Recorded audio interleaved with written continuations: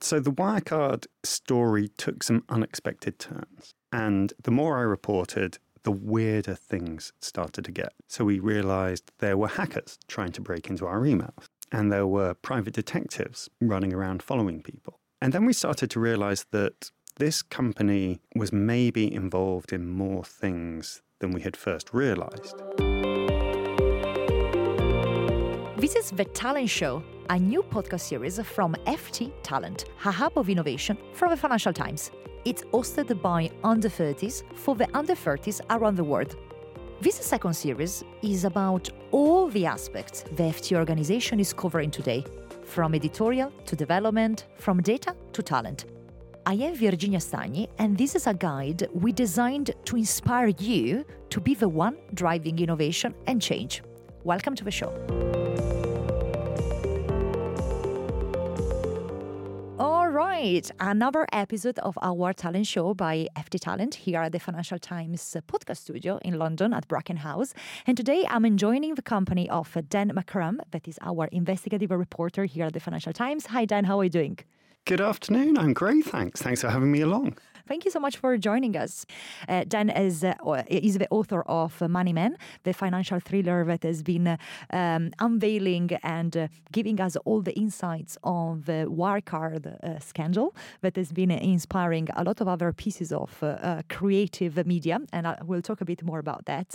And Dan is an investigative reporter at the Financial Times. Would you like to tell us a bit more about your job? What does it entail? And how did you get there? Absolutely, because I think I've got one of the best jobs in the world. Here we go. I mean, being a journalist is fun. And really, being an investigative journalist is just like being a normal reporter, except with the luxury of time. Right. You get a bit more slack to dig deeper, sort of really try and get behind what's going on, sort of getting to the bottom of the story. That's very interesting. And how did you get there? And then how did you find that, this investigative angle on reporting was your thing? So I started writing for the FT's blog, FT Alphaville, way back in about 2014. Okay. And the blog was founded and run by this guy, Paul Murphy, who's a terrific editor. And, his approach is find good journalists and let them follow their nose. And so he just said to me, write about what you find interesting. Which I did, and I tried to. And it turned out I found companies with quirky accounting who were maybe up to no good. Seemed pretty interesting. All right. And I got to know these bunch of characters called short sellers. Mm-hmm. They're these people in financial markets who are betting that, I guess, things are going to go wrong.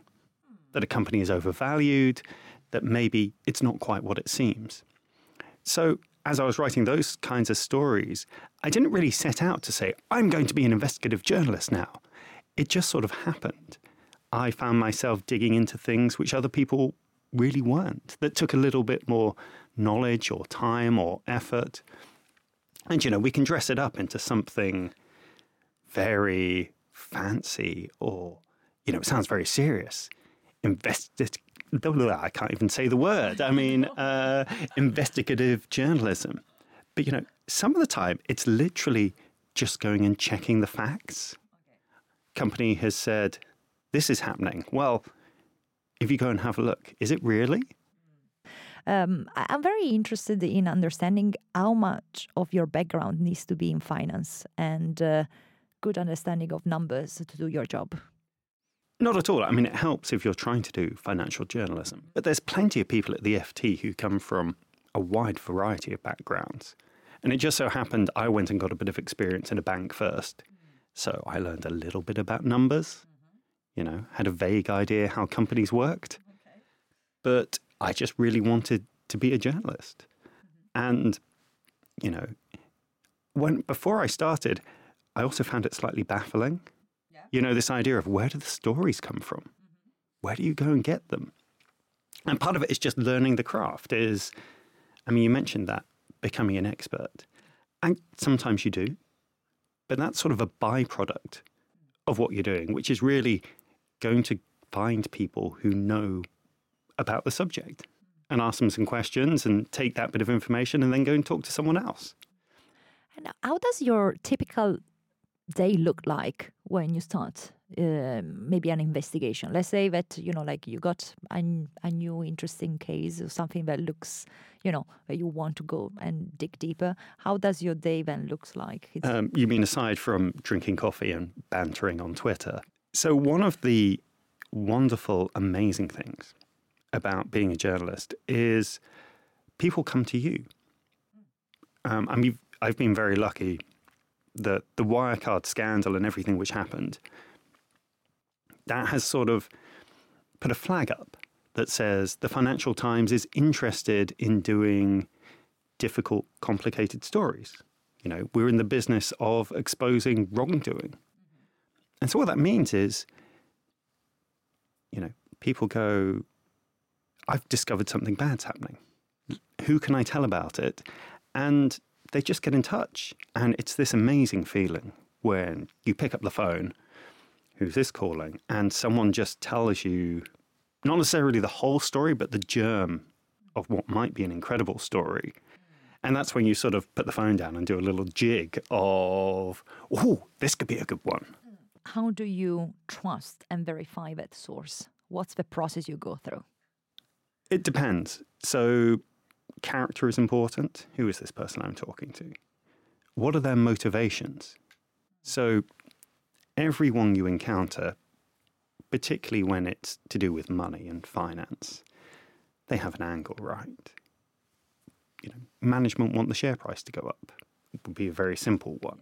So you have to be mindful of that when you're interviewing someone saying, our company's brilliant. We've got all these amazing things to do. And it's like, well, you would say that, wouldn't you? And then you encounter people who are disgruntled employees. They've been fired for some reason and they're angry about it. And sometimes that's great. That motivates a lot of whistleblowers, people who have tried to do the right thing and found themselves in trouble because of it. And I think part of what you're doing is you're assessing the person. Is what they're telling me true? Do the facts add up? Is their story, coherent? Is there something they're not telling me? Because a lot of people not necessarily lie, but if someone is leaving out some quite important details, then you're like, oh, well, I'm not getting the whole story here. And it's one of those things you get a feel for talking to people. And I wouldn't profess to be an expert. There's all sorts of great liars out there. But you also do, when you're talking to someone who has the real deal. How did you develop this side of your expertise? Did you study something specifically, or you think it's something in your DNA? That might be something very interesting for someone that wants to go into investigative journalism, as our younger audiences. So I always liked asking questions and debating. And so I studied economics and politics. Okay. And the economics gave me a bit of an understanding of, and I wouldn't go so far as business, but, numbers, demand, a lot of it is really human behavior. Yeah. And I then got a bit of experience in business. But really, my theory of humanity is that everyone is sort of bluffing. You know just enough to get the job done. Okay.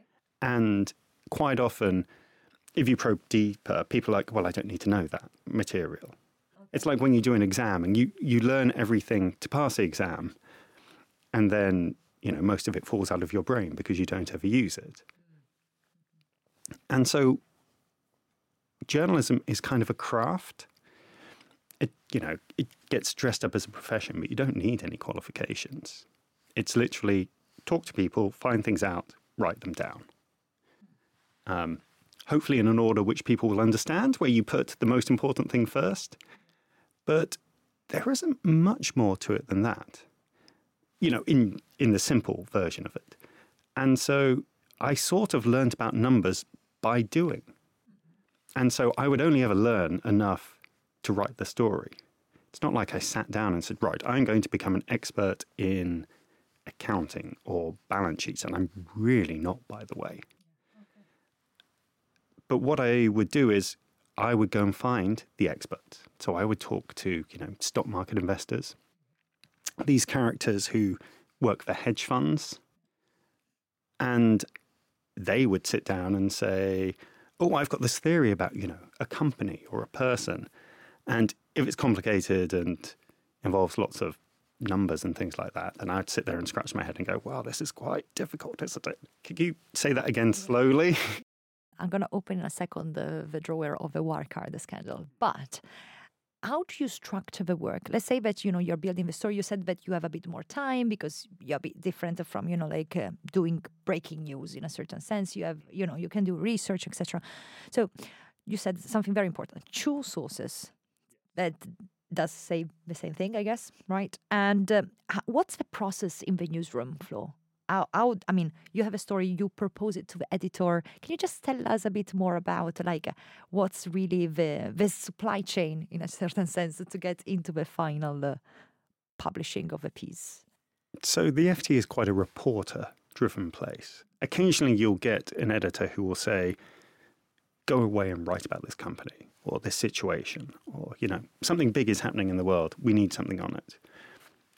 But most of the time, really, it's reporters knowing what sort of stories we're interested in and going and getting them. So you go away and get a tip and you look into it and you find out more details and you sort of reach that point where you're confident that you have a story. And then you tell the editors and say, I've got the story coming. And then you bang out a draft. Could be as short as 400 words.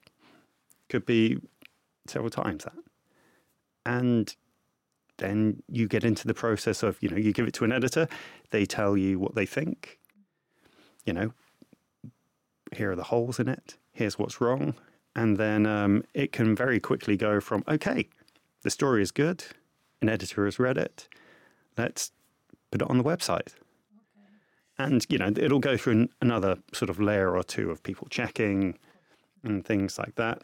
But then, the investigations, that process is sort of can be a lot longer. Yeah, and it's sort of you start with, a tip. So the Wirecard one would be a good example to talk about. Let's go. That's what we have been waiting for. This turned into a 6-year investigation, but it began with a conversation I had with an Australian hedge fund manager. And he just said to me, hey, Dan, would you be interested in some German gangsters? And I'm like, yeah, this sounds great. And it turned out he was talking about this funny little company that did something to do with payments. It called itself the European PayPal. And its name was Wirecard.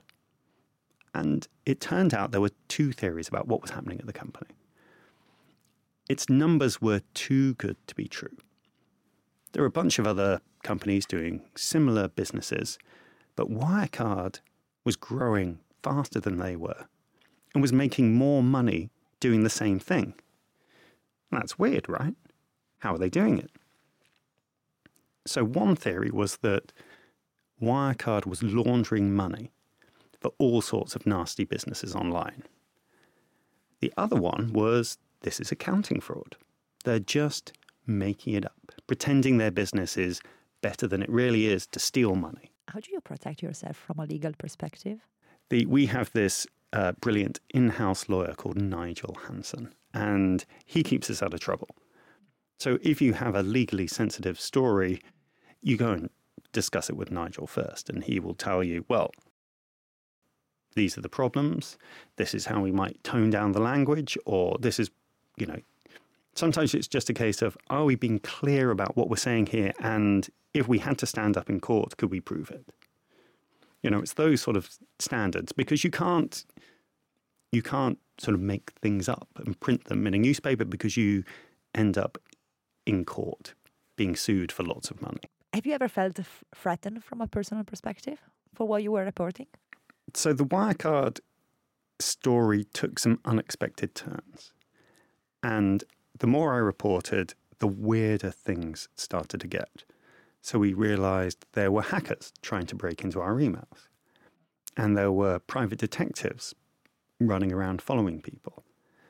And then we started to realize that this company was maybe involved in more things than we had first realized. So we'd been warned about gangsters, but a key guy was by day this sort of German finance executive. But in his spare time, he was hanging out with Russian mercenaries. He took a holiday in Syria where he was strolling around with Russian troops. And another of his friends used to be the head of intelligence for Libya. And so when you start to realize these are the guy's friends, you do start to feel a little bit nervous. And I really did. We were very concerned about surveillance, and there was never an explicit threat. And I kind of assumed that you get a journalistic invulnerability. Because, let's face it, if a journalist's legs are broken, the police will care about it in a way that they really don't about esoteric financial crime. So I kind of felt protected, but at the same time, it became this very large story, and billions and billions of pounds were at stake. And you have these moments, I'd be cycling along in the dark with this voice in the back of my head saying, if you get hit by a bus by now, it will be very convenient for a lot of people. I think it's very interesting to see this as well from a media standpoint perspective. The Wirecard scandal turned into a Netflix documentary. How did you feel about that? How did you go about that? Absolutely amazing. So Wirecard was this big investigation which took a very long time and got quite scary and difficult and stressful. But what drove us along, me particularly and my boss, Paul Murphy, who sort of worked with me all the time, was this sense that one day we are going to be able to tell this incredible story and people aren't going to believe it. It's so mad and fantastical and crazy. So to be able to take, some stories in a newspaper and write a book about it and then turn that into a documentary, which, with the power of Netflix, people all over the world can see. I mean, that's incredibly satisfying and just a wonderful, fun thing to do. Go out and make a film. And from a process perspective, I'd love to see the behind the scenes of this. How did you manage the kind of your kind of reporting and what Netflix needed to do a bit more from a creative side to make this a bit more digestible for not just the FT reader, accessible as well? So one of the things that I learnt was the difference between a newspaper story, which is really about what are the new facts? What are you telling us? And you can boil that down to quite a simple thing. But if you want to draw people in and tell this big epic tale of fraud and finance and money laundering and skullduggery, it's all about character. Who are the people? Why do we care about them? Who are the bad guys? I mean, it helped that we had this sort of, James Bond villain character on the other side who's running around with Russian spies. So what you're trying to do in sort of, if you want to hold people's attention for 90 minutes, then you've got to make it interesting, right? And we had a bunch of funny people, weird people, and, outright dodgy people, and that helped. So if you wouldn't mind, Dan, I would be so interested in getting some tips from you for our younger, I would love to be an investigative reporter. What is your advice for people that are trying to pursue a career in your space? Absolute number one piece of advice for being a journalist is practice.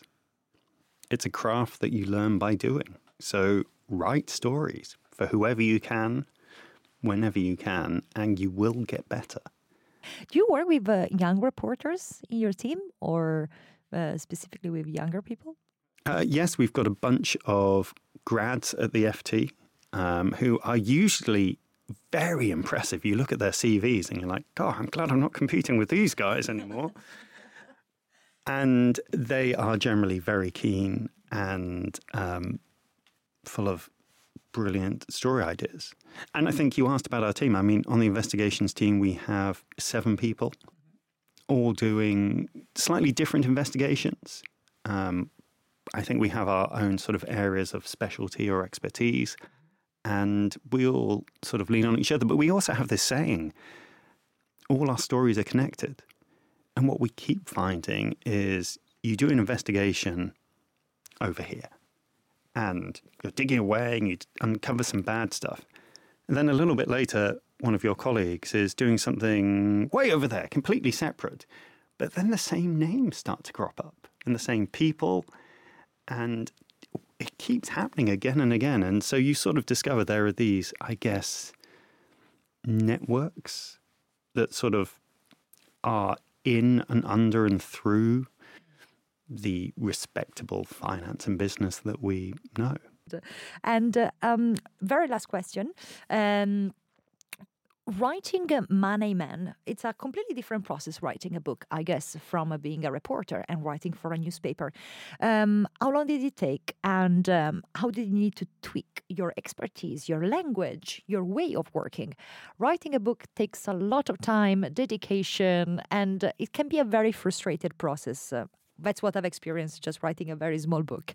But how did you go about that with a daily job like yours? So I don't think I'm giving away any trade secrets when I say writing a book is quite hard. And even though I had done all the reporting for years beforehand, it still took me a year. And I had some great advice from colleagues. I had a terrific editor at Penguin.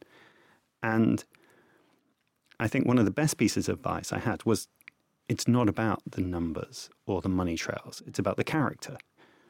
And actually, my editor said to me, what you should do is go and read a very good book called Red Notice by Bill Browder, which is all about his battle with the Russian state. And it has this cat and mouse quality. And so as I was trying to write the Wirecard story, I had that very much in mind. So I wanted to try and convey this sense of, I was trying to get to the bottom of it, and they're trying to stop me. And so we sort of hit on this structure of, we would have a chapter from my perspective, and from the outside looking in, and then we would flip and have a chapter from the inside, what was going on. And we would sort of go backwards and forwards in the narrative to try and tell the story with these just ridiculous and bizarre characters. And that was what I was trying to do, was I had to go back and re-report everything. It's like, okay, no, we don't care about the numbers anymore, but tell me, what was happening in the room? Who was there? You know, what was the meeting like? Everyone was smoking? Okay, weird, brilliant. What was the dog called? It's those sort of details that, you know, you need to bring to hold people's attention for a book-length narrative, which is very different from a newspaper story. I said last question, but I just had one very last one before we get our 2 amazing challengers in the studio. Have you ever used the Chat GPT? Have you tried it? I've been playing around with Midjourney, which is kind of staggering. And everyone is getting very excited about these new AI chatbots, which can pass off pretty well as human writing. Although I think one of the things that you keep seeing is lots of people in different professions, journalists, doctors, academics, try ChatGPT and say, oh, well, it's not good enough to do my job yet. But everyone else, they're in real trouble. So there is an awful lot of hype around what the AI is going to do. And I think, you know, like all technologies, what we actually end up using it for and how it integrates with the way we work, live, will probably completely surprise us when we look back in 10 years. So you would bet that you would use it in the near future? I think it probably will start to creep in all sorts of ways. But I mean, I'm already using artificial intelligence when I write emails. You know, we have corporate Gmail and it just pops up little prompts. You know, I see you're writing to this person, and it just goes, I think this is what you're going to say, isn't it? And often that's quite useful. One of the best use cases for these AI chatbots that I saw is, I mean, it was a guy on Twitter saying, I wanted to shout at my colleague for doing a bad job. So I asked the chatbot to write it in a work-appropriate way for me. And it did present a fully formed, quite nice, polite email that would be acceptable to send. And so maybe there is a way to do that. But then it kind of, you get into this strange arms race in which, you know, it's a bit like when people play Scrabble online and they start cheating by using the bots to like find the best word. And you end up, it's basically two computers are playing against each other, intermediated by humans. So you end up in this strange way that we're all just sort of using computers. The computers basically will just start talking to each other. Thank you so much, Dan, for all your amazing insights. This has been amazing to listen to you, really. Thank you so much for sharing all your insights. Now we get our challengers, Ethan and Aman. So Ethan and Aman, thank you so much for joining us. So Ethan, over to you. Thank you so much for having us. So my name's Ethan. I'm currently a student at the LSE. We're both here actually to represent the LSE Business and Investment Group, which is the largest career-focused society at the LSE and probably the most active across the UK.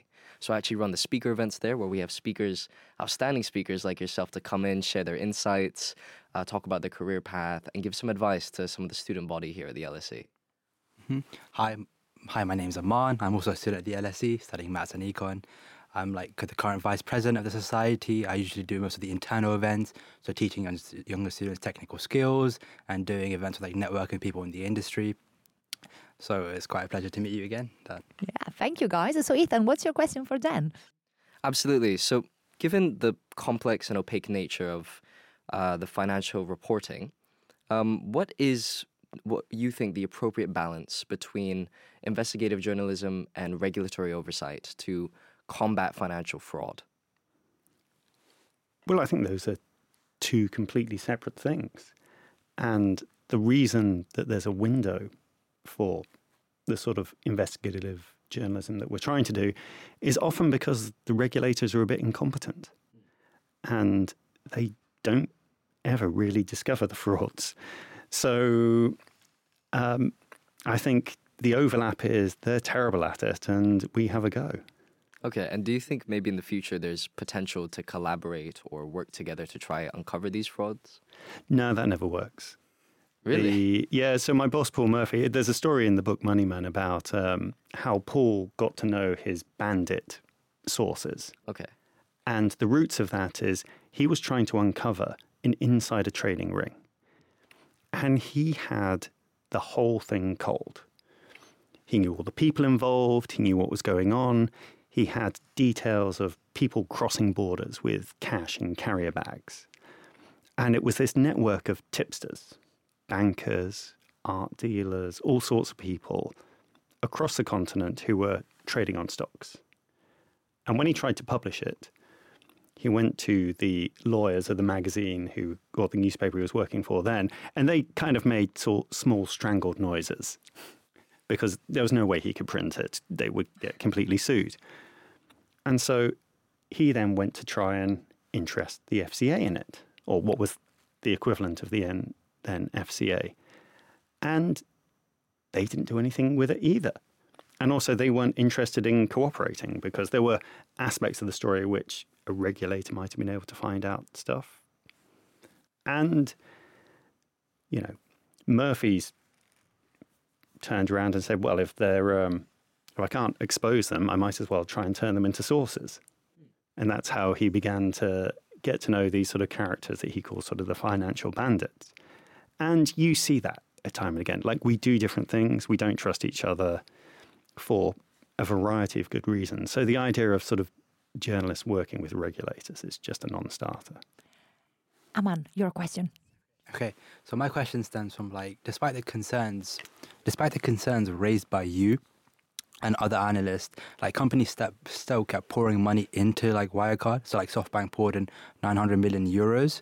What do you think why do you think they were so slow to respond? And what do you think could be done to improve investor education and awareness of potential risks? So I vividly remember the morning when my editor Paul Murphy walks across the newsroom and he says, Dan, you do realise Soft in the Head Bank have just bet $1 billion that you're wrong. And we were kind of baffled by what is going on. What do they see that we don't see? And they made a number of mistakes, which, lots of investors did. So in the Wirecard case, to begin with, Wirecard played down the amounts. And so people focused on those because they're like, oh, well, it's not material what the FT has printed, because they looked at the numbers, when really they should have been going, why on earth are people in the finance team faking documents? And what complex frauds like this exploit is that sort of inherent level of trust that sort of permeates society and allows us to get a lot of business done. So if you're trying to go about your life as a businessman, you generally assume that the other people across the table from you aren't crooks. Because if you did, you would have to spend an awful amount of time that would be wasted checking everything to make sure that you weren't being ripped off. And that's really efficient. But that creates this sort of space for the fraudster to come in and completely rip people off, because you just don't see it coming, because you're not expecting, the businessmen in suits on the other side of the table to be criminal. Thank you so much. Thank you, guys. Thank you, Ethan. Thank you, Man. But above all, thank you so much, Dan, for being with us. This has been really, really enjoyable, and I loved these episodes. And thank you so much for your transparency and giving all your insights. Terrific. Thank you very much. And great questions, guys. Thank you. Thank you so much for having us. This has been The Talent Show, which is produced by the FT Talent team, Aya Al-Shihabi, and me, Virginia Stagni. Our podcast producer, editor, and sound engineer is Arturo Ochoa, and our social media producer is Letizia Clementi. Our music is by Dennis Kishuk. Check out all of the Talent Show episodes at fttalent.ft.com, subscribe wherever you get your podcasts, and follow FT Talent on socials for updates. Until next time, and keep listening.